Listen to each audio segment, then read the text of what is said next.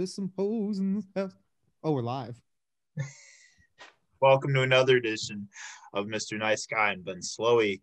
And joining me this evening on a Hamm's-soaked night, but in the other guys' cases, Miller High Life. We got some whiskey in the house as well. Sponsored by all of them. Lots of different juices flowing tonight. But joining me are two guys who are active in the Milwaukee DIY indie scene. They play in the band Yum Yum Cult together. One of them also plays in the indie rock project Super Tentacles. The other one is in a power pop project called Mousecorn. I'm excited to talk to them about what they do and why they do it. Ooh. So Sean Anderson, Miles Coyne, welcome to the show. Hi. Thank you for joining me. Thank you, Ben. Hello, I'm Miles. Sean's the other one. He's so handsome. I'm over here. I see below me like the Brady Bunch. Is that the same view that you have? Yeah. I had you guys at the top. I have the gallery view right now. We'll try to make out at the same time. If we all meet in the middle, can we make out? No, you have to go straight. Don't you both have wives? Yeah, guys, been looking forward to this one for a while. Miles, how was your day today? Fucking awesome. I went to work and I only work 5.5 hours. And it's pretty chill. I work at a telemarketing gig, but my boss is pretty chillax. And I said, you know what? I'm going to play Fleet Foxes all fucking day. And I did. Oh, do you play the new album? Played them front to back. I'm not really versed with the new album, but I really like it. I want to buy it on CD. I like buying albums, but I would buy that on CD because I play music really loud in my car. So that's the next one I'm going to buy. I went to go buy it on Friday, but I wound up buying I was going to buy it on Friday, but I wound up buying Songs for the Deaf by Queens of the Stone Age. They're playing that really loud. That's one of my favorite bands.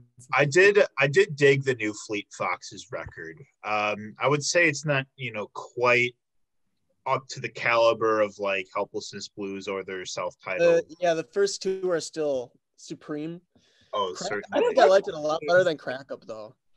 And did you watch the movie with it? No, I did not. Okay, so I highly recommend just sitting down and watching the movie and listening to it all the way through with that. I thought they did the movie on tour. That's so cool. And they did outdoor showings. Very cool. Yep.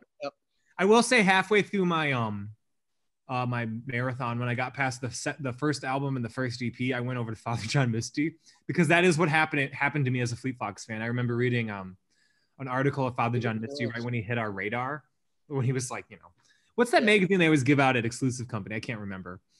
But he gave a great interview about his life and he talked about climbing a tree and tripping balls. And doing a bunch of mushrooms. And then I was like, I really like this guy. I want to check this album out. And I remember that record, just like everybody, flooring everyone. I think one of the reasons why that Father John Misty record is so good is it takes the Fleet Foxes thing, just like Space Odyssey. You just evolve into the star child of that music. And the lyrics are really relatable. Anyone can put themselves in that first Father John Misty record and relate to it. You're talking about Fear Fun. Yes, Fear Fun. Thank you.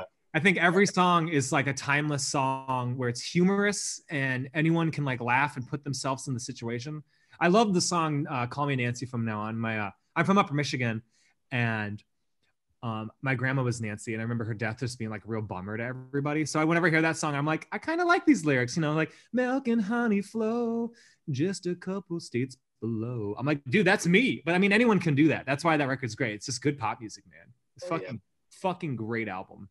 Hell yeah. Shout out to Father John Misty. Most definitely. Then I didn't listen to the rest. I'm not a Helpless Blues guy, but I did see him play solo on that tour. And it was fucking amazing because I didn't know it was him. Wait, you saw Father John Misty playing solo? Or both, actually. I did. Okay, first off, I did see Father John Misty and I took Charlie to Turner Hall and Charlie, our drummer.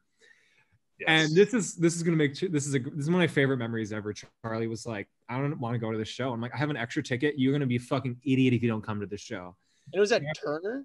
Yeah, and when we left, Charlie was like, that was one of the craziest shows I've ever seen. Thank you for taking me to this. And I just remember friendship. Just hell yeah. Killer. Yeah, man.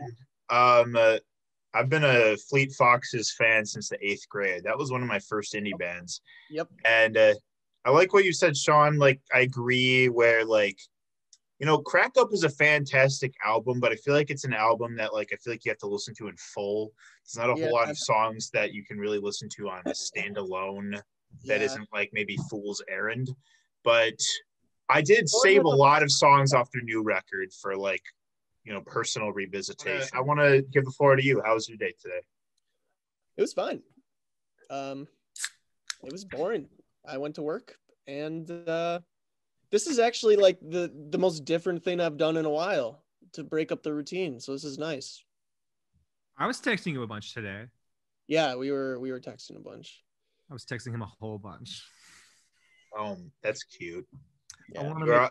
I want to make a Daft Punk record with him, but I don't know. That was basically what I was saying the whole day. You know you guys know the Animal Collective song "Daily Routine"? Oh yes. Yeah. Oh yeah. Just a second more in my bed. Oh yeah.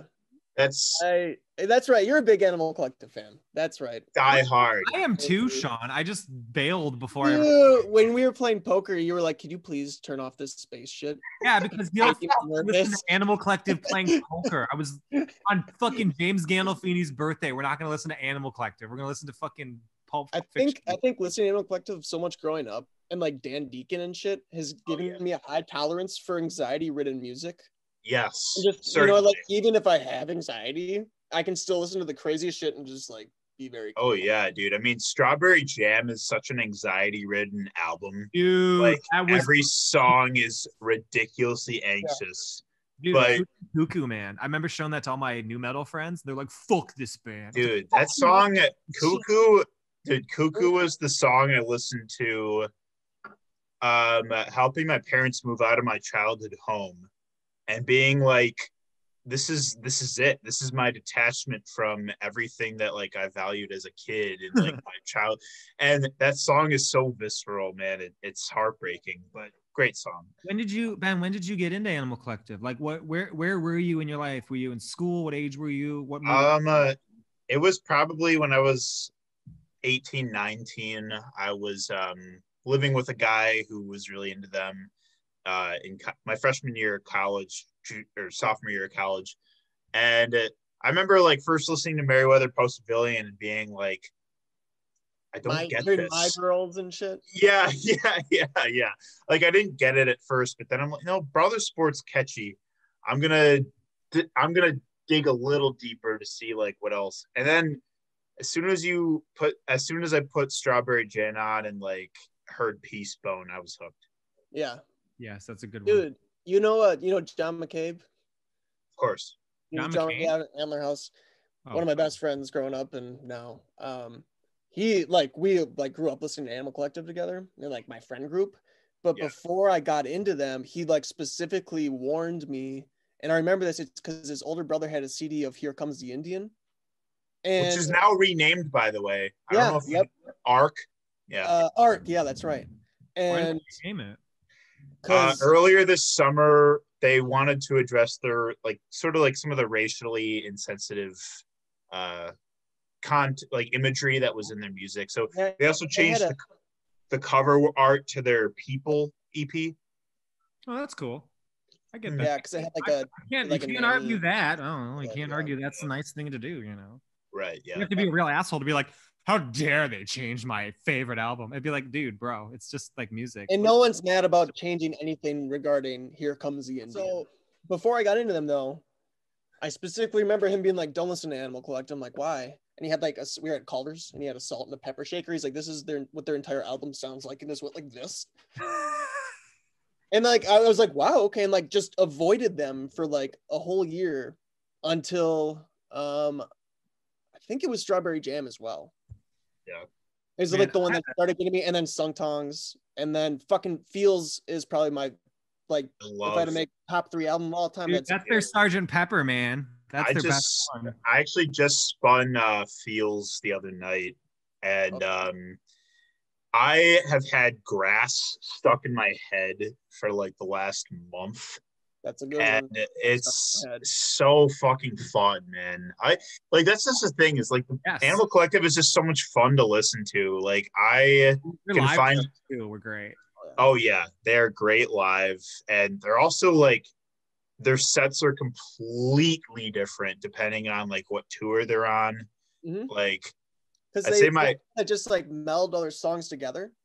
Yes. So they like kind of jam the transitions on stage. Yeah, I'd say jam. I go behind, like I go back and forth about it, but like I'd say like my top Animal Collective songs are "Forever in Green," "Banshee Beat," "In the Flowers," "Safer," which is the B-side of Peacebone. Yeah, that's right. Yeah, and then so much safer in the dark song. Yeah, exactly. Yeah. And then Kids on Holiday. Fuck yeah. I had a very different Animal Collective experience from you guys. This is crazy. Go ahead. I'm feeling old. I was in high school when they were showing us that shit. I had really cool friends in high school in the sense, well, I had some very shitty friends, just like the rest of us. But some of my friends were really woke to like music shit when I was younger, and I can't take any credit for the shit I love. It all comes from like Jamie Yanda, Sabrina Maloney, Daniel Putman, Drew and Kiefer Waterman, all those guys. They are the ones who showed me. I remember my friend Sabrina and her sister Nicole, who live in River West, Nicole that is, showing like Animal Collective to me, and my mind just being like, because throwing me under the bus, a little experimental back then with drugs at a too early age, one would say, especially in high school. And I remember jamming it all the time when we'd like burn cruise with friends, and all my hipster friends were like, I don't get this shit. And then I was like, fuck. And then like, I was like confused because I was like, but you guys are like the indie hipsters. Like you guys have big sunglasses and shit. So then I take it back to my other friends, the other guys I hung out with, like the fucking metal motherfuckers. And they're like, this shit sucks. And I remember it just created such a competitive environment for me, because I'm like, what the fuck? I just like this music. What's your problem? But then but my friends like Sabrina and Jamie and all those guys, they didn't give a fuck. They were like cool artsy people. Their dads were painters, and well, not all their dads and shit. So it's like, it was very interesting. And I remember later when Merriweather Post Pavilion came out, I was like, dude, we can like see them outside of festivals, because we would go to festivals and there'd be people dressed up as sharks dancing, just like fucking. I remember that was what that's what the shows used to be like. And then I remember I went to the Riverside Theater, and I remember I hated it. I was because I saw that I was getting old, and I was like, what's happening to me? I'm only in my 20s. That was such a great show. Yeah, I know, but I had a bad experience. I've told you about this, Sean, but I remember I went to see the opener, Grouper, and the entire I love Grouper. The entire audience talked the whole fucking time. So you can't talk during an ambient set, otherwise. But they don't know that. So I started. The group was literally just sitting like this the whole time. So I started to like resent. We took it. I started to like get all like, man, fucking people don't listen to music. Fuck this shit. And I remember like kind of bailing on the band after that. But that's probably before like everyone had an iPhone to film it too. Well, Rupert was mean to me at that show, like personally mean to me at that show. But nothing against her, because we all have bad days, What did she do to you? Well, keep in context, no one was Rupert do to you. Yeah, what would Grouper? Well, I want to like say, if Grouper ever sees this video, it's like we've all had bad shows, and I don't think it's fair to say Grouper was mean to me. Like I don't really give a shit, like realistically, if I kept my perspective, like she's just having a bad show. Nobody listened to her. Like that would suck to be that open, because she's such a great performer. She was touring the album To Drag a Dead Deer Up a Hill, or whatever the fuck it's called. That's like a great record. Dude, Sean, keep to that record if you haven't.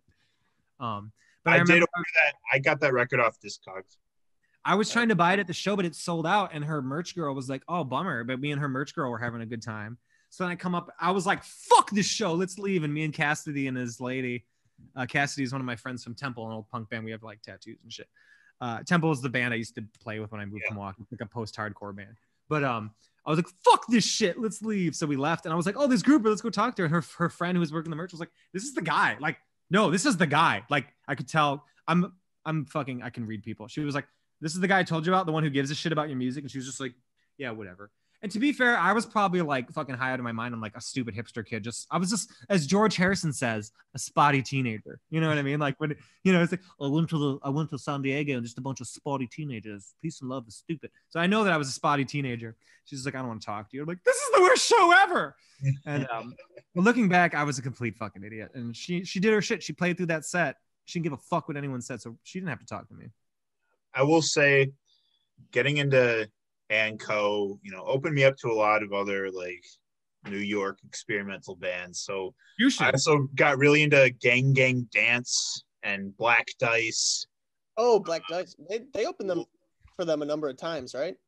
Yeah, those guys are they're like Eric Copeland and Avi Tare are like good friends. So like I did get into you get kind of into the rabbit hole of like experimental like psychedelic music, but I wish I would have been able to see them at the Riverside. I know they opened with In the Flowers for that show. I pay attention to setlist.fm, so that's why I always look that up when we're like gonna go see a band that's touring, just like, okay, what did they play last night? What did they play the night before? What are we possibly going to get tonight? Yeah. Hey, I got a question. What was the last concert you guys went to before COVID? It's funny you asked that, because I went to one literally the week right before everything shut down, and it was Wilco at the Sylvie. It was in Madison? Yes. Oh, it's still, that's right. That was the one Charlie was trying to get us to go to. He was there. Oh yeah, I saw him there. I remember talking to him there. Actually, I forgot about that. Actually, yeah, and like Ian Olvera and Connor Lemieux were there too. Oh, I love those two. They're my heroes. Shout out to those guys. I went to the high school scene with those guys. I love them. Oh, hell yeah. Dude, we play each other's basements. Yeah. Whoever has his shit together. Yeah. Oh, I love Daydream Retrievers. They're great, so man. Steve, Connor, dude. Even the old band, Midwestern Charm. I fucking love that shit.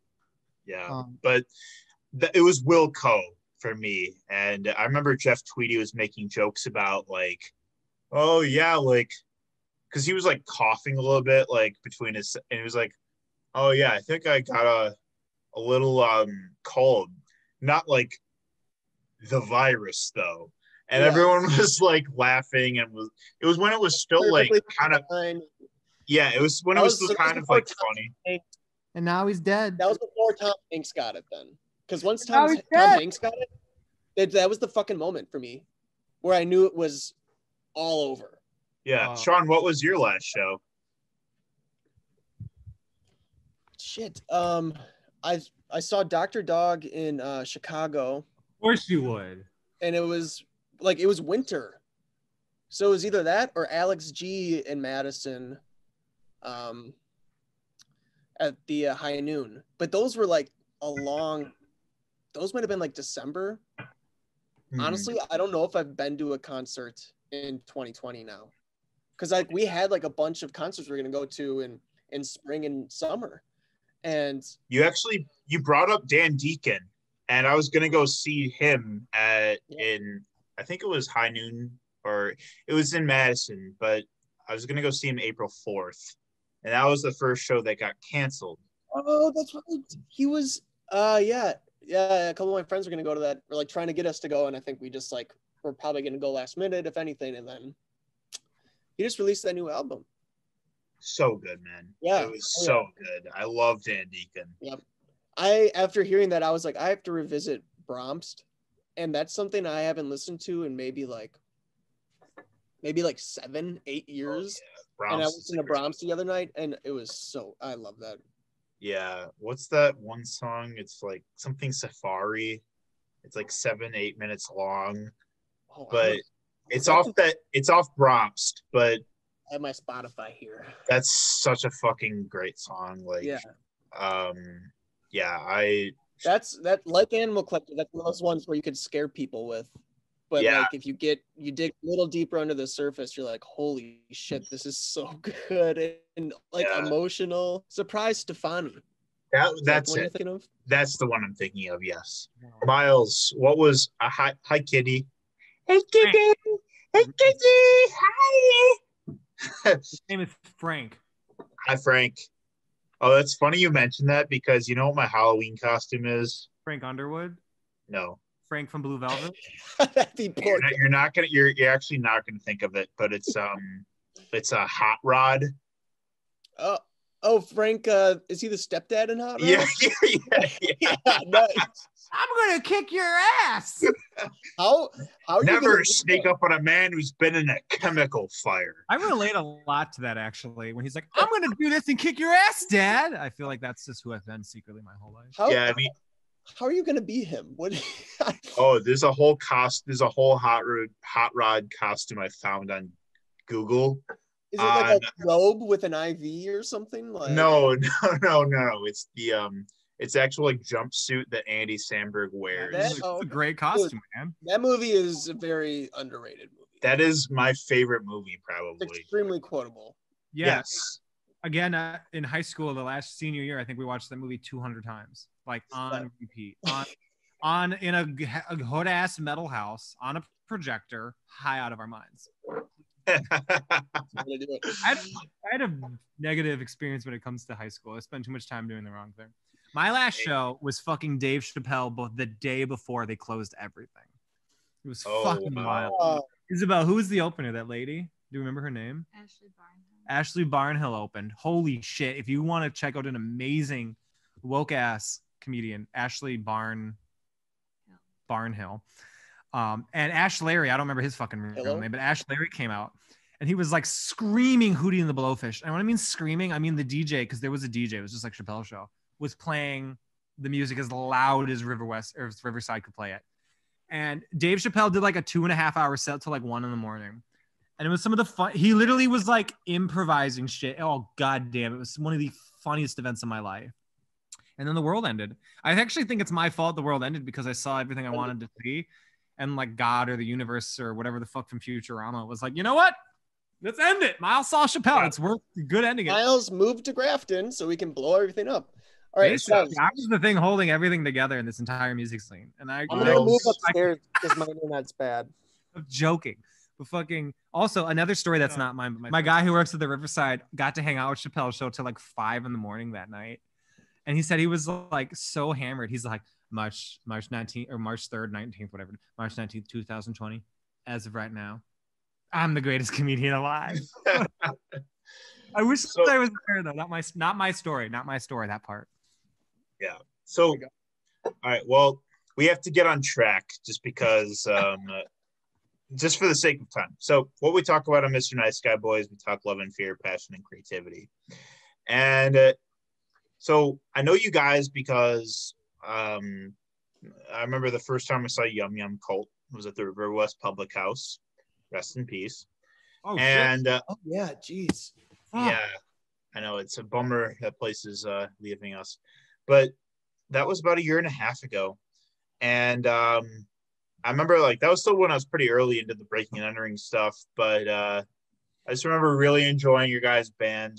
I like psychedelic and indie experimental music, obviously, so gravitated towards your sound, and yeah, man. And then go to find that you guys are in a number of other projects. So Sean. Yes. We will start with you here. I will give you the floor to talk about how music really started, how it like when it first presented itself as a creative outlet for yourself. Yeah. I feel like unlike Miles, I grew up without like a really structured music scene that we were a part of, but like played bass and just like, jammed with friends in high school. And after my first year of college, I was like, I want to like write, I just wanted to write songs. And it started because at my parents' house, my dad had gotten Pro Tools. And I was like, holy shit, I have a way to not even record. I didn't even have like a loop pedal at that point. I was like, I can layer guitars on top of each other now. And just like got really fascinated with the process of recording. And from that, I was like, okay, just like songwriting just started taking off. And yeah, from there, that's kind of like where I just started writing a bunch of songs. And then that's when Antler House started. And we had no idea how to start playing shows. We didn't know anybody in the Milwaukee music scene whatsoever. So we were playing, you know, like open mics and shit. We tried playing an open mic at Caroline's Jazz Bar in the 3rd Ward as a bunch of underage white dudes playing like folk rock. And we walked in there and like, it's like everyone like is like just like playing jazz and jamming, and you know, and they're like, oh my God. It's like we're like 18 years old, you know, and like we're like, okay, they're like, okay, now Antler House is gonna play, and like the other dudes are trying to like play along with us and like jam. And after like one song, they literally just gave us the broom and just like let the other guys go back on stage. So we had no idea what we were doing. So we kind of just had to like find out what the hell we were supposed to do. Luckily, Bremen Cafe was kind of like the jumping off point for us. Where we played an open mic there, and we're like, oh, okay, people play at bars in River West. Yeah. And from there, just started making connections with other people and playing more shows. But yeah. We played at Yield. Don't forget that part. That was Yield. Yield. Rest in peace, Yield. That place was great. Yeah. Sean, did you grow up in Milwaukee? Yeah. Yep. I grew up in my parents from Shorewood, and then once I went to college, moved to River West, moved to Bayview, East Side. Yeah, just kind of like all over Milwaukee. Sure. I like that you just said that like a hip hop artist. You're like, you know, I don't know, East Side, you know what's up? Catch me outside. East Side, then River West, then Bayview, then we're back on the East Side. We're just making our rounds. I could tell your band story. There were no new bands in the scene, and then these kids showed up, and they were fucking awesome. And I remember being like, fresh blood, fucking cool. This is sick. And I remember being like, they need a bass player. If I ever need a bass player, I'll fucking tell that guy. That's what we totally did. Every single show we played was like, you guys were good, but you need a bass player. But I remember being so daunted by the. No, you guys were cool. You were really refreshing because you were like 3 guys attempting to make albums. And anytime a band can like come together and be like, we're making an album, regardless of what you give a shit about, that's really like a good starting point. And you guys were always so cool and positive, and like, you guys are sick. Antler House is a cool band. I would go to the with a horrible name, but fuck you. It's a good name. It's actually kind of reminds me of that Canadian show, like shit, like Kids in the Hall and shit. Like it reminds me of like, I always remember being like, I don't know why, but I think they're from Canada. But that's just me, I guess. Well, it's Canadian. We try to be called Elk Attack, but someone in case in point. Miles, how did music manifest with you and become a creative outlet for yourself? Oh man, it's just a great way to meet people, man. Just fucking hang out and fucking just collaborate with your friends. My wife is giving me a disapproving look. How did he give the shortest answer he's ever given on the biggest subject? Like, I love fucking. Okay, the answer is I love Saddle Creek bands when I was in high school, like Jamie Onda and Cassidy, and later John Larkin. Maybe John Larkin doesn't like Saddle Creek as much as us, but I'm not excluding him. Fucking, I really love Saddle Creek stuff. Conor Oberst, Cursive, and on all those records, a lot of those bands have friends playing on each other's records, and that was really inspirational. I remember seeing the documentary by Saddle Creek, the first 10 years of Saddle Creek, and they're just like, dude, The Faint put out a record, and I was like, I got to put out a good record. So Bright Eyes puts out a good record, and then the Cursive is like, dude, I like saying the Cursive, by the way. Cursive like, guys put out a record, we got to put out a good record. And I love that inspiration of just friends kicking each other's ass, but like on good terms, to be like, your record's sick, I love your record, this part's great, and then the guy's like, dude, your part's great, do you want to play on my album? So that's kind of always been the jumping point for me, was to just meet people and have friendships and like, dude, I love playing bass, can I play on your record? Like, you know, I'm not trying to be like, don't put me on, I just want to hang out in your studio and like have a good time, you know. And I feel like that's kind of where I started, was just like, you know, meeting friends and trying to like cameo on people's records and stuff. And Miles, the first time we played a show together, this was a time where we didn't know anybody in the music scene. We didn't know about all this shit. And I just saw Rusty Nickel Band had done some stuff for like you did like the Journal Sentinel thing where you're in that white room. And I was like, I wonder if this Miles Coin guy will play a show with us at Yield. And I messaged you and you sent something back instantly. You're just like, yeah, it'll just be me, but fuck it. I'll just like jam out and have a good time and run around on stage and break something. And yeah, and I was just like, wow, that was really like, yeah, that was the attitude that you had. Did I break something? I don't think so. You told me about Solo after the show too. And then that like, because that was right when Solo will never appreciate my endorsement. And I think that's one of the funniest bits I'm not going to go into, but I love Solo. They're a great band. And I'm not the first to say that. I'll admit it. But I did love them at a very early age. It was good. It was indie pop. Okay.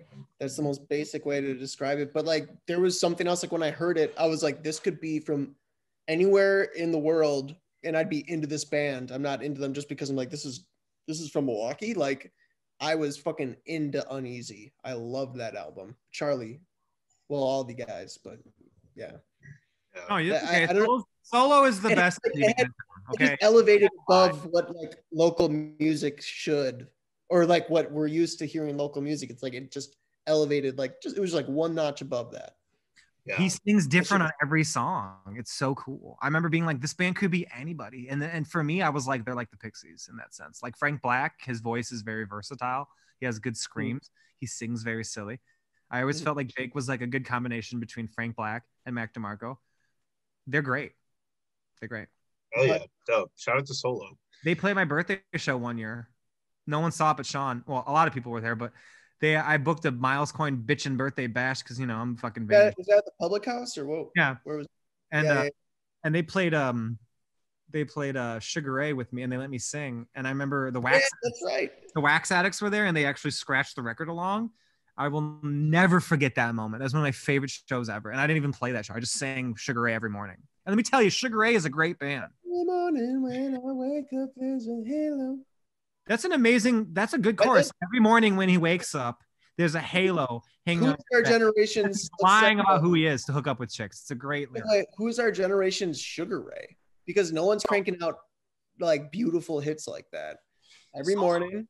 Well, Sugar Ray is still around, so Sugar Ray is this generation's Sugar Ray, but the company are all closed. So I'm not going to get to see them anytime soon. So, how did the conversation of starting Yum Yum Cult occur? I tell this story. I'm sorry. Palmer. Miles founded Yum Yum Cult. No, I didn't. But that wouldn't be a claim that I wouldn't say when I was drunk, but that's not what I'm saying at all. No, I've known Palmer since high school. He's sick. I mean, I've known him a long time. No, it's a Palmer. Shout out to Palmer. Shout out to Palmer Shaw. Our band leader is such a beautiful voice. I really love Palmer Shaw, like so much. I was actually on his Instagram the other day and I realized one of his photos was a photo of me and him. And I'm like, God damn. I appreciate that man so much. I don't think Palmer realizes. I think Palmer does realize I'm just drunk right now. But me and Palmer had never been in a band together. And if I'm just going to tell the story completely on the table, me and Palmer, we needed to be in a band together because no one else wanted to be in a band with us. Palmer would never. You guys were washed up. Yeah, we were washed up. And I was like, it's about time we hang out because we were working at the call center together. And I fucking have always, to me, I was the drummer of this band originally. God damn it. Okay. And, but I hurt my arm and I had to give up. That's a different story. And, I was like, we should just do it, man. We should do it, man.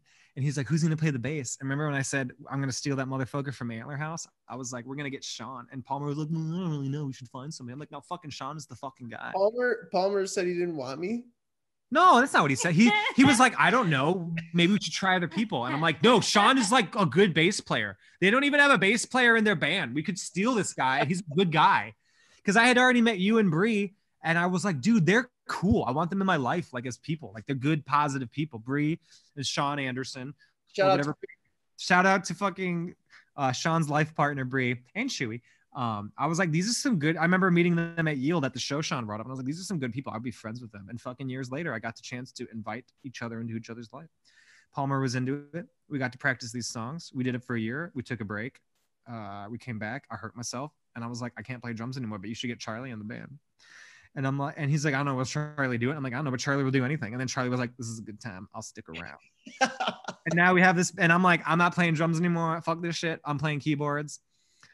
And every time we practice, I'm like, that's not the drum part I wrote, but I have to move on. I have to let go because I'm not the drummer anymore. And that's my story. It's a great band though. And Palmer is a great songwriter. He is. He He writes amazing lyrics. Yes, that's another thing. The last band I was in, I played drums for was Ladders, and I really love Daniel Mitchell. He's another close friend of mine, and I only play drums in bands where I believe in the singer, and I believe in Palmer Shaw just as much as I believe in Daniel Mitchell when it comes to writing songs. Palmer's an amazing lyricist. Every now and then we're like mixing our songs, and I'm hearing his words for the first time, and I'm like, holy shit, you are like next fucking level.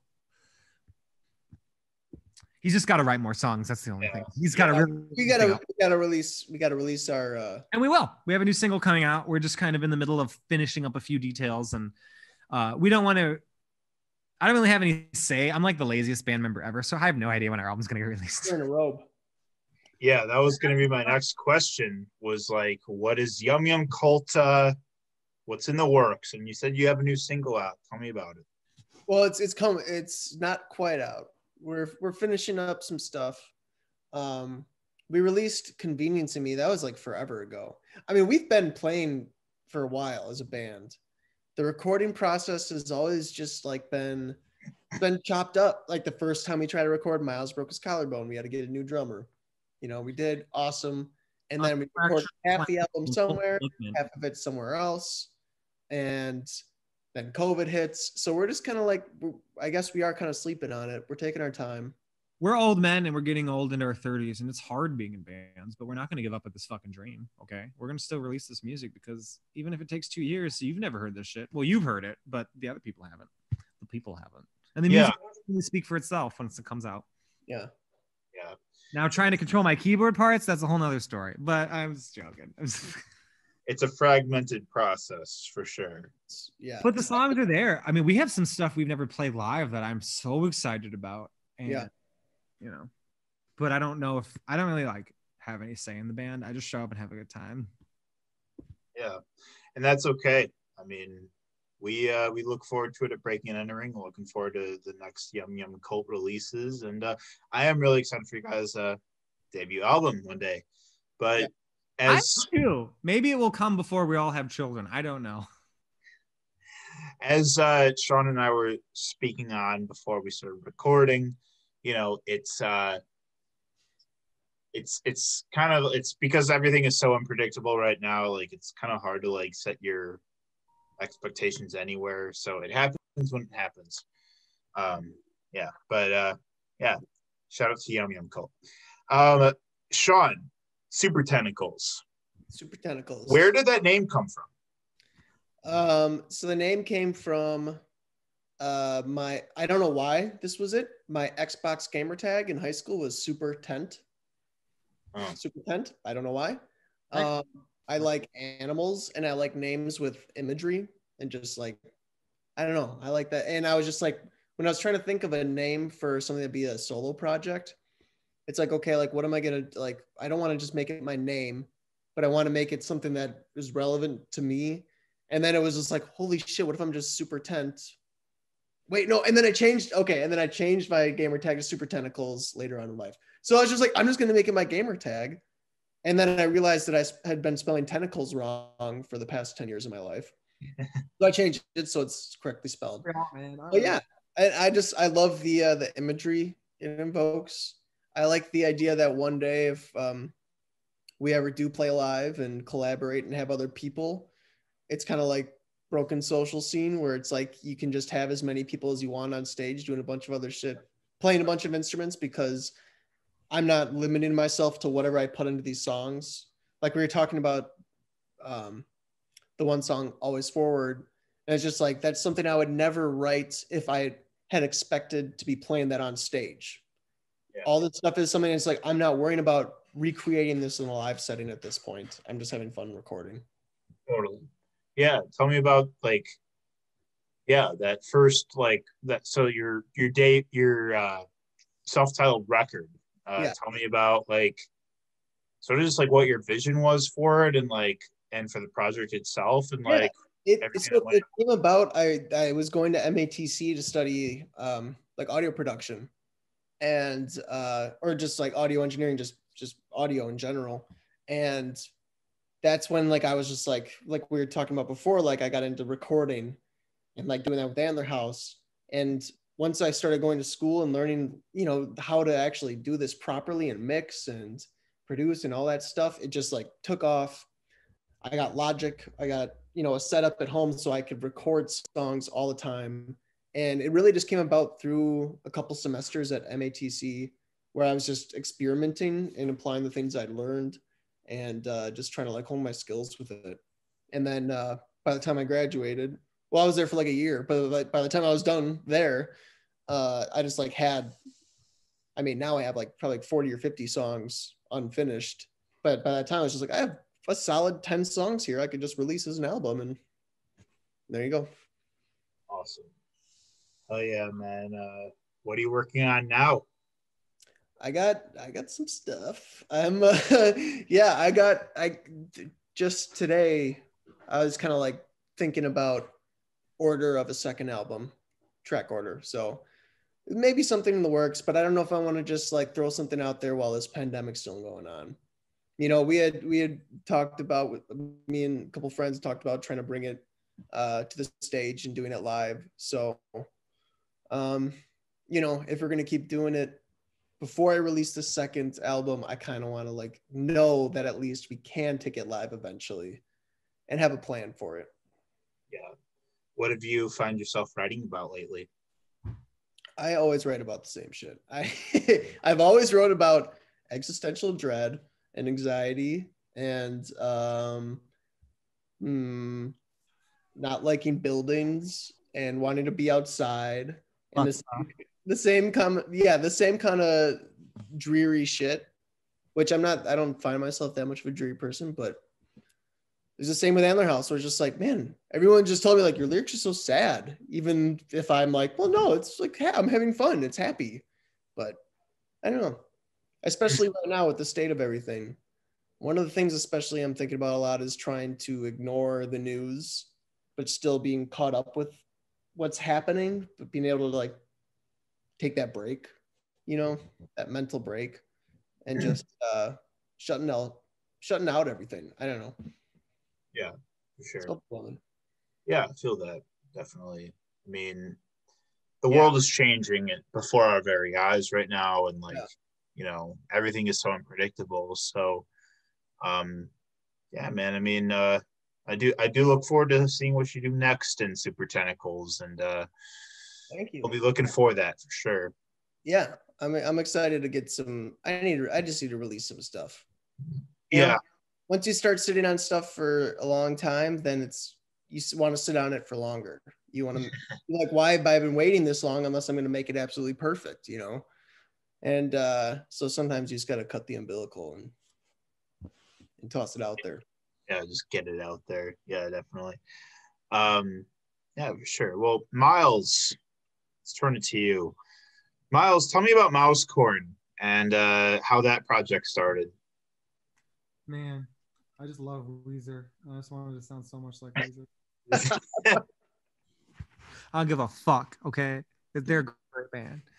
No, I just had my own band for years. I had the Rusty Nickel Band, which was a collaboration between a lot of people throwing their ideas on top of my. Wasn't that with? Wasn't Kaylee Conway with that? Kaylee was Kaylee was the singer, or she was the other singer, and we played some of Kaylee's stuff.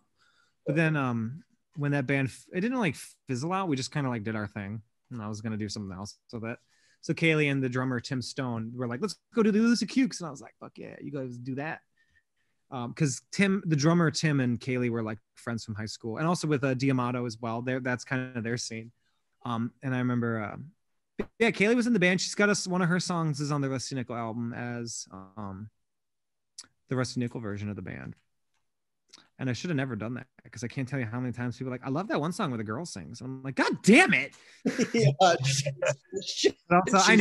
But also I really love that song on the album because it fits contextually in what I was trying to do to the themes. Actually, for me, it was like the song about, which is on that record, is kind of about like somebody kind of like a woman's perspective on this other guy. And I took it out of context and put it into my concept record. And I'm always really proud I did that because I love that shit. But yeah, Kaylee was in the band. She was a fucking amazing woman. It was cool to like work with her. She's very Joni Mitchell-esque, even when she approaches work. She never does, she doesn't fuck around. But she was like a singer and stuff. And there's another Rusty Nickel EP that comes after that's just called Mouse Coin that all those guys are on. And just after that first album, it became more of a recording project because I was like, well, I wanted to do the first record to be like what we sound like live. Okay, we played a bunch of shows and the scene's evolving. And at the time when that record came out, we were like on top of that shit. Like we were able to like get everyone to come to our shows and shit until everybody got sick of me, rightfully so. And then later I was like, well, I'm gonna do my own thing because they're doing their own thing, and the Rusty Nickels is just like a bunch of my friends feeling emotional or not giving a shit about the band. I'm like, well, let's just end it. It was cool, you know. And I always want to do a reunion show though. I can't wait to do one someday to ourselves. But Mouse Coin was like the next step because I was still making music. Before Mouse Coin, I was actually, no, I won't tell that story. Before Mouse Coin, I was making a different album actually that I was very excited about, but I didn't really get past the demo stage. And I feel like it was because I hit like this weird bump in my life, and I didn't burn bridges or anything, but I feel like I let opportunities slip out of my hand. And the people who would listen to this will know exactly what I'm talking about. And I let really good opportunities slip out of my hand, but then I refocused and I was like, well, this is what I want to do. I want to play music for fun. A lot of people in my life, but mostly myself, thought music was a competition after a point, and I needed to take a break and say, why do I value music? Am I doing this because, you know, the Milwaukee music scene is great, but it was also a very weird, crazy experimental time for most people in their early 20s, mid 20s, early 30s. And I got lost in that. So I needed to take a break. And Mouse Coin was me coming back to those values of saying, I want to have fun. I don't want to take a long time to set up. All we need is our amps to sound good. And I want to be able to sing the way I want to sing, even if they can't fucking hear me, fuck them. And like, that was kind of the thing. The idea of Mouse Coin was a return to fun and just having a good time. For example, a lot of those songs, you don't really have to practice because the drummer like played to a click track. So we would just show up to shows and just have fun. Steve Vorass, the drummer of I'm Not a Pilot, they're great bands in town. Amazing person. And we're still a band, but I just kind of didn't do anything for a while. I've been focusing on Yum Yum Cult and Vince Clortho. But the idea was, even if we weren't able to practice, we should be able to just show up and have a good time. So I made sure, like, even though I wrote simple chord songs, it was more about the guitar tone and like being able to just fall over and still play the song. Not that I'm like drunk or anything in the time I'm playing shows. I'm drunk right now. I'm not doing the show. I could never play drunk. I would never play drunk because I would just fuck up that show entirely. But yeah, the idea was to return to fun. For me, it was no one else that did that but myself in my head, you know, and it worked really well. It was a very therapeutic band, and still is once we return. But everybody's been kind of jumping on writing in the moment political songs, and I'm behind that, but I don't know until I'm ready. I don't say something until I'm ready, and I'm also very lazy. So it's a balance between those two things. But Mouse Coin is still around. I text Steve all the time. But yeah, the idea was like, let's just have fun, man. It doesn't have to be complex, and let's just like the second EP we did, which we later made the first half of a full length. We did 2 EPs that I made a full length. Because I was like, well, we always try to make these full-length albums as local bands that nobody gives a shit. Why don't I just take my time and just do 4 of them now and then release those and then do 4 and release? That's what Radiohead would do or some shit. So Mouse Coin is on Spotify as both EPs as the full-length. I'm very proud of that EP. Good stuff. The idea also was to like do it as fast as possible. And Steve being really talented at drums saved a lot of money. Like when it comes to recording studio shit. I mean, motherfucker did that shit in 2 takes. Seriously, if you ever get a chance to listen, I mean, it's not like he's doing hard drum parts, but he's just like, cool, you can go home. I don't want to go home. I want to have fun, hang out with you. Really? That's what this band's about. Let's just do the guitar parts, you know? And I always record Mouse Coin stuff with Shane Hochstetler, if I'm saying that name right. Hochstetler. Shane is... Shout out to Shane. Love Shane. Shane is one of my role models and also one of my I don't even have to say it. I don't want to say father figure. He's like a good uncle who just tells you real shit, you know. He's just like, that sucks and you need to fix your guitar. And I just always appreciated that, you know. And yeah, Mouse Coin's cool. Later Alex Klosterman joined as the lead guitar player. Alex Klosterman from Conundrum. Shout out. He's got his own country band. He's played in Animals Name a Tire. His country album is really cool though. He made his own country album that you should check out. It's fucking wild. And yeah, but I can't really control him at all. I can't really make him do stuff. But I kind of like that I have this lead guitar player who just like, fuck you, dude. I feel like that's kind of good. That's part of the fun time. Hell yeah. Where did the name Mousecorn come from? Alexander Kramer. Do you know Alexander Kramer? He's a bartender. You know Al Kramer from Astral. Of course, I know. I had Al on the show a couple weeks ago. Al is a very good friend of mine. I'm in Moonrats with him as a bass player. Most people don't really know that. Yeah. By the way, funny you said, because right before you joined, I was talking to Sean about how Moonrats has a whole record of music that's still waiting to be released. Yes, I was just talking about that with Al the other day. That's going to be the Lone Star album is going to change the world, but that's another conversation. I love that I'm in a band called Mousecorn and also in a band called Moonrats. It just makes me feel more like Andy from Parks and Rec more and more every day. I also what's that band name in that? Rat? What is it? Isn't it Mouse Rat? It's Mouse Rat. That's the name. Mouse Rat. Yeah. And that was not intentional. So I just feel like a big idiot. Al Kramer was just like, Al Kramer, if you've hung out with him for 5 minutes, he has a very funny sense of humor where it attaches to whatever you're saying. Like if Al or any of those guys, Al's friends, Victor Buell, for example, any of those guys, they will grab what you're saying and they will include you in the joke and they'll fuck up your sense of humor. And that's very funny. It's almost like they put you in a martini glass. Here's your. So I was saying Mousecorn. I remember one time Al was like, Mousecorn. I was like, that's the name of my band. That's the ugliest thing I've ever heard. I love that. So Mousecorn is Miles Coin said very quickly. Mousecorn. And I changed it because no one likes Mousecorn in River West. So I was like, well, fuck you, I'm Mousecorn. Now you don't know who I am. Mousecorn. The prince over here. Man, interesting. That is interesting. So do you guys have you guys have new material in the works? I have lyrical material, but I'm about ready to. I mean, we sort of do. I've kind of. No, you're coming over on Friday, right? You're coming over on Friday, and we'll. Me and Sean are beginning to work on something, which I probably would later use Mousecorn. I'm sort of in a weird phase where Mousecorn will become the next version of what it's supposed to be, right now, and all the players are still available. Right now, I'm mainly focusing on. Well, first off, we can't get back together because of the virus. But I've been talking to all the guys and I've been talking to other people who are different musicians to kind of get something else together. And I just want to play some fun songs. Like honestly, when the world gets back together, I want to play a cover set of some of the best songs in the fucking world because fuck our music. Let's just get people happy, And yeah. Speaking of which, officially the transition into adulthood then. Well, I mean, once we do the covers, then we'll realize, okay, well, we have these people in the old band together. These are the styles we want to go to. We did some Fleetwood Mac. We did some Childish Gambino. How can we be that band? Like. Speaking of which, Miles, do you say you play with Vince Clortho?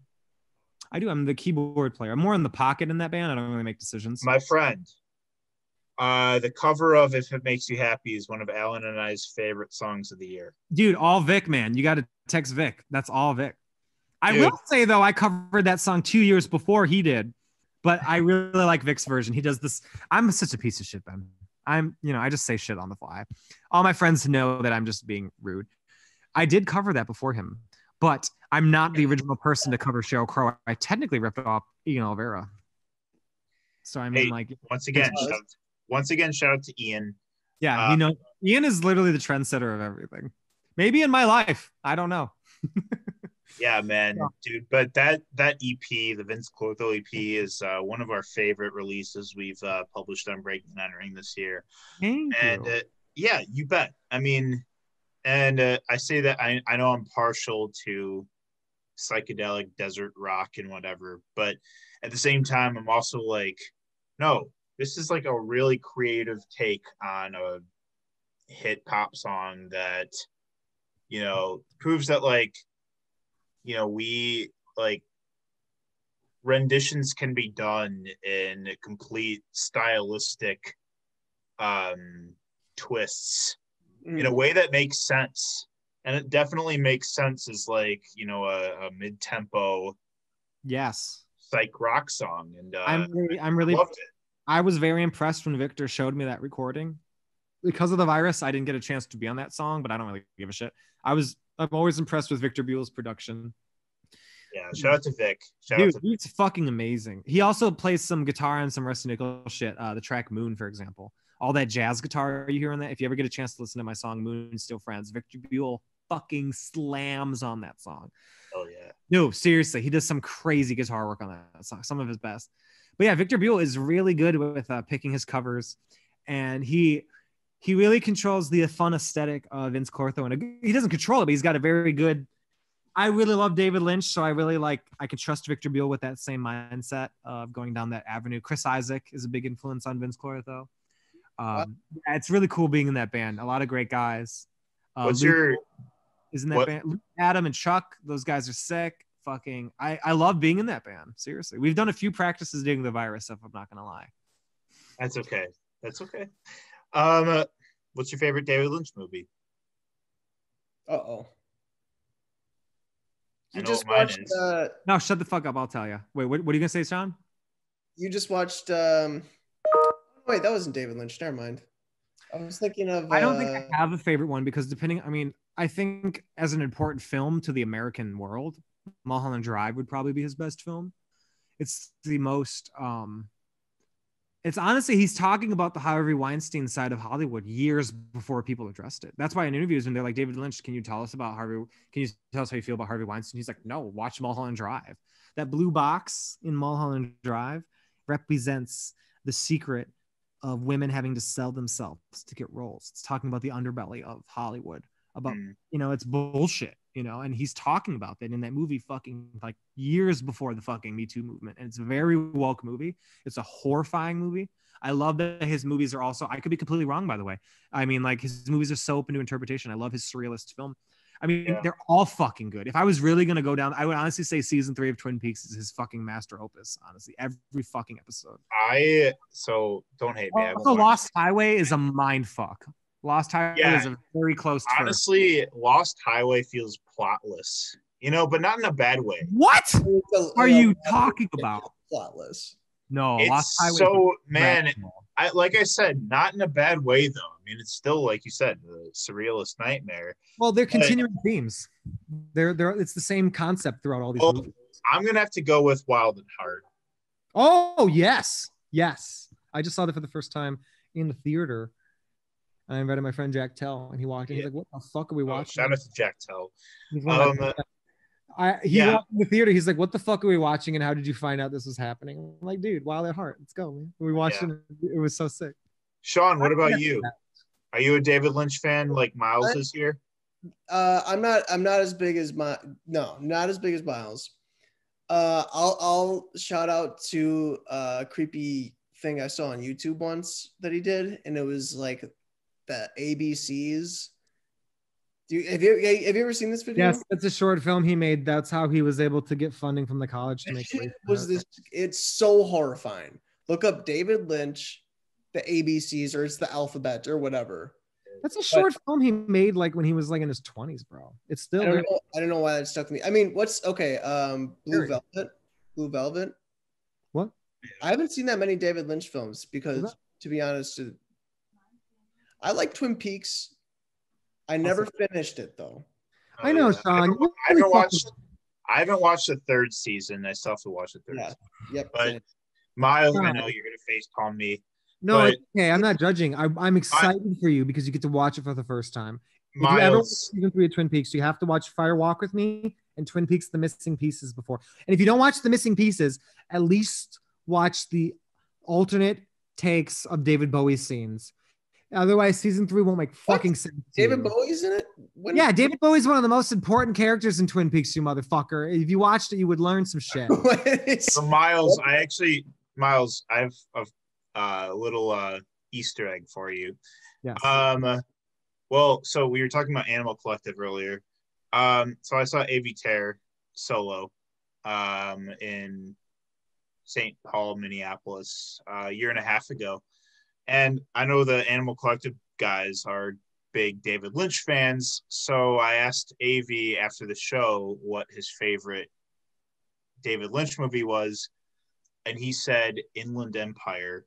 Yep, that's crazy movie. But he also said that he told me to watch the short film, like it's called like The Grandmother or like Grandma or something like that. It's like from like 1970. It's like one of his early things, but it's another short film of his. I think that's the one where like a girl goes through like a puddle. That's all I can remember. They're crazy. Inland Empire is a crazy movie because that's when he made all in digital cameras and cell phones, and it's like 4 hours long, and it's fucking wild. Also, all these movies we're talking about, Mulholland Drive, Lost Highway, Inland Empire, are key to Twin Peaks season 3.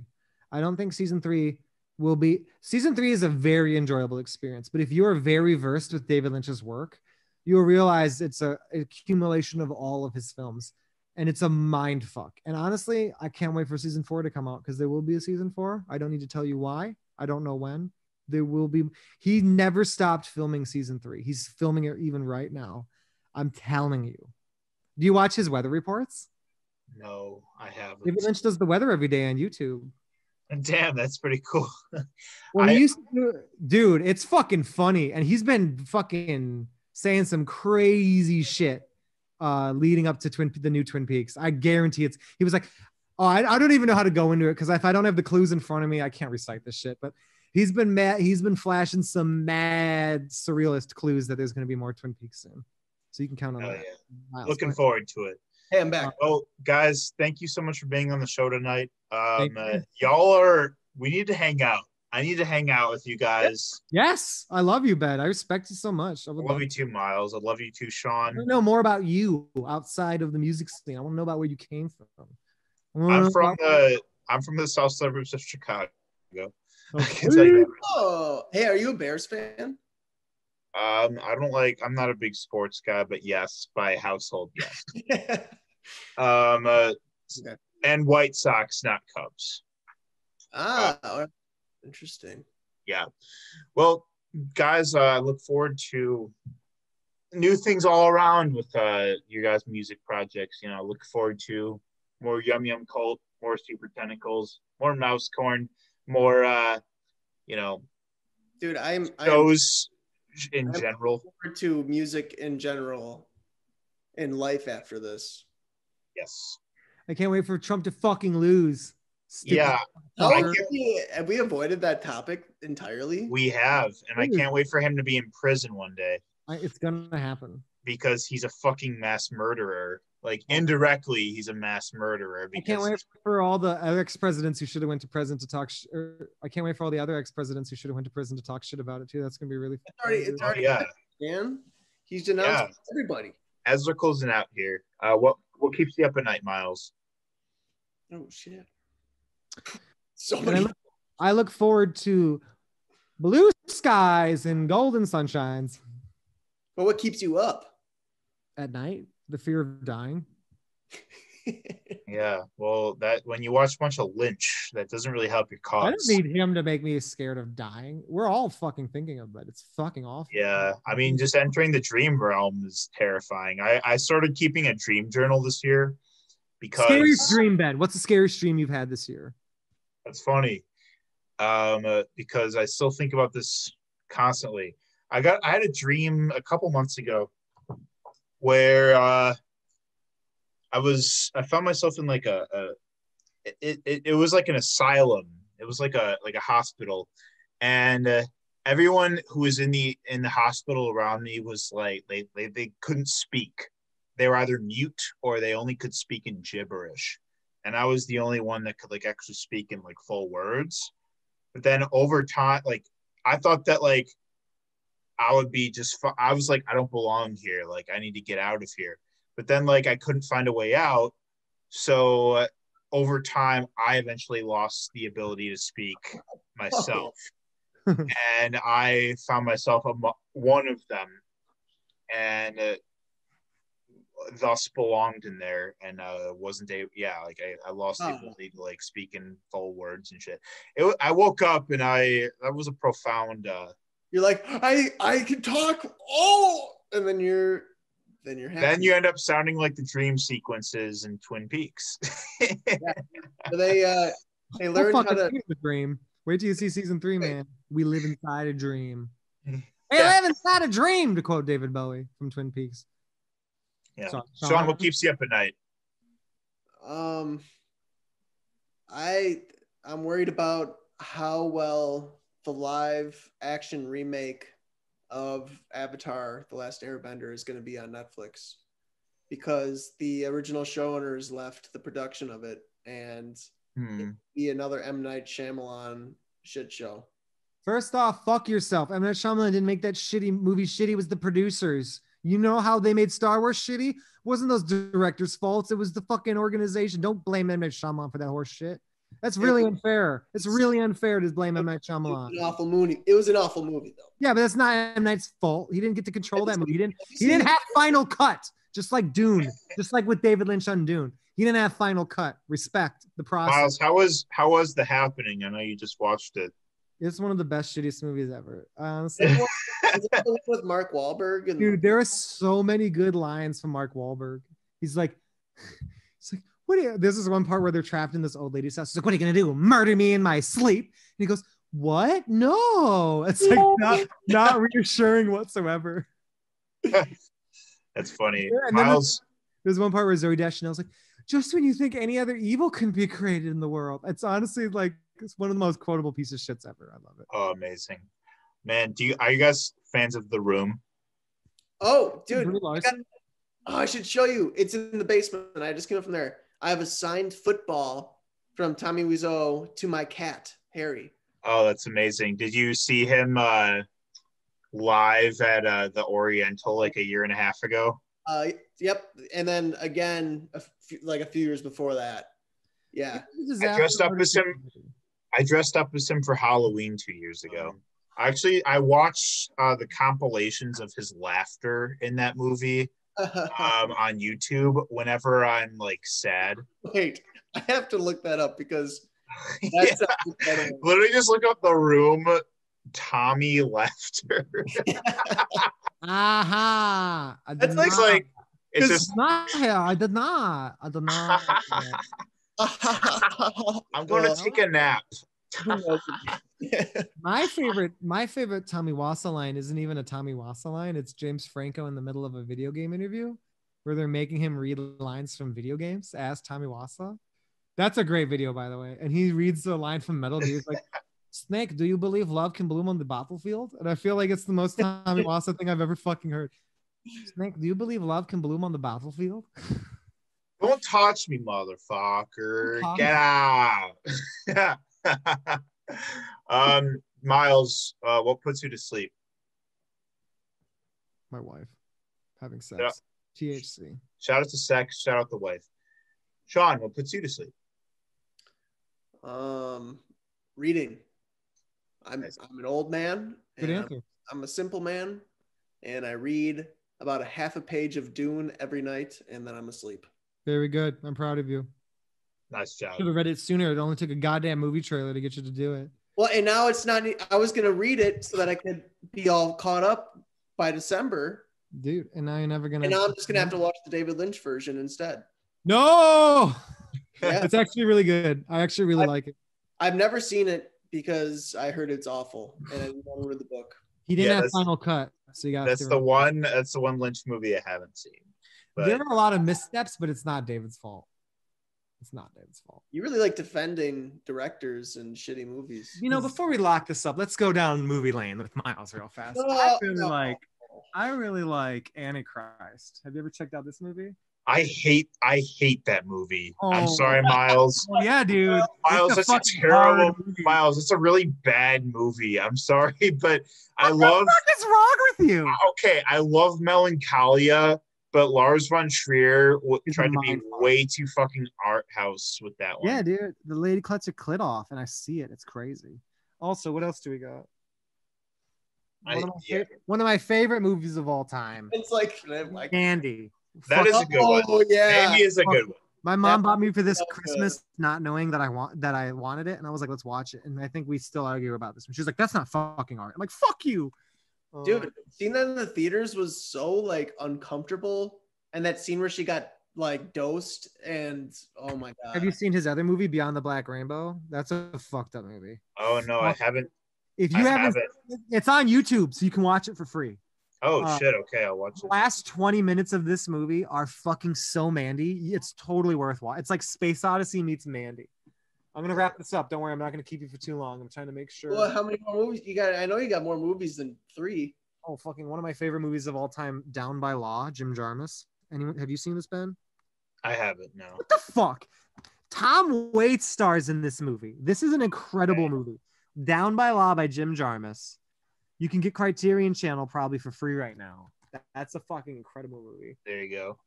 And Nice. probably I don't what, Shrek. I'm gonna do 2 more. Shrek.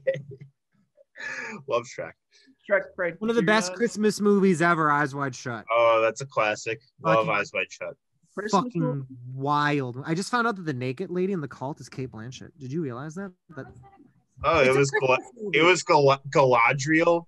Yeah. Okay. Why is this a Christmas movie? Because my wife is asking me, how is it a Christmas?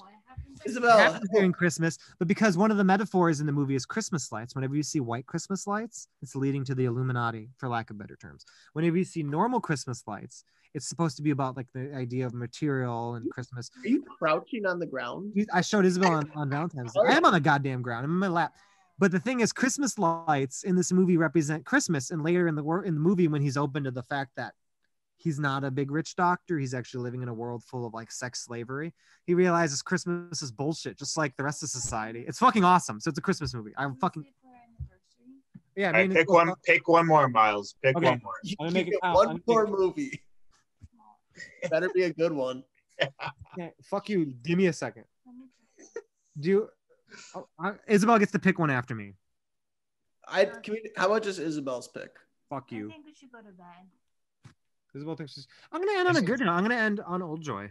I think this is a really positive movie that anyone. We've been talking about musicians. It's a good movie about friends reconnecting and going on a road trip. It's Very nice. no, it's not sad, and it's. I haven't seen that one. I'll have to This check is that one it's out an too. 80. It's an 80. It's about 73 minutes. It says it's a very short movie. It's about 2 friends. One of them is they used to be in a band together. One of them has a baby on the way. His other one hasn't found a place to live. His wife doesn't approve. But they go out. Sounds they like a band. What? Yeah. Okay, that's true. It does. It's where we are in our lives. But they go on a road trip and they go to like a water spring and they just kind of hang out as friends. But who is the homeless guy? That's the actual question, Sean. Which one of us is the homeless guy? Owen Wilson. All This right. is a really good movie. It's very calm, especially for people who are stuck inside their house and miss going outside. I really could not suggest this movie more. Old Joy, I'll give you a hint, is the metaphor of their friendship. They're remembering an old joy, being young together. This is a very All right, positive. This is a quote from the movie that's the beginning. All I right. get one movie. I get one movie. wait. Isabel has a no. What was that? There's a quote from the movie that's the beginning of a Y song. Yes, the sample from Alopecia. I feel pretty good right now. If you've ever All right. listened to Alopecia by I Y. get one movie and then we're done. All right, Sean. Love the brave little toaster. Brave Shout Little out. Toast. All right, thank you for watching, Mr. Nice Guy. We will see you next time. Sean, fuck you. You're trying to make me look pretentious.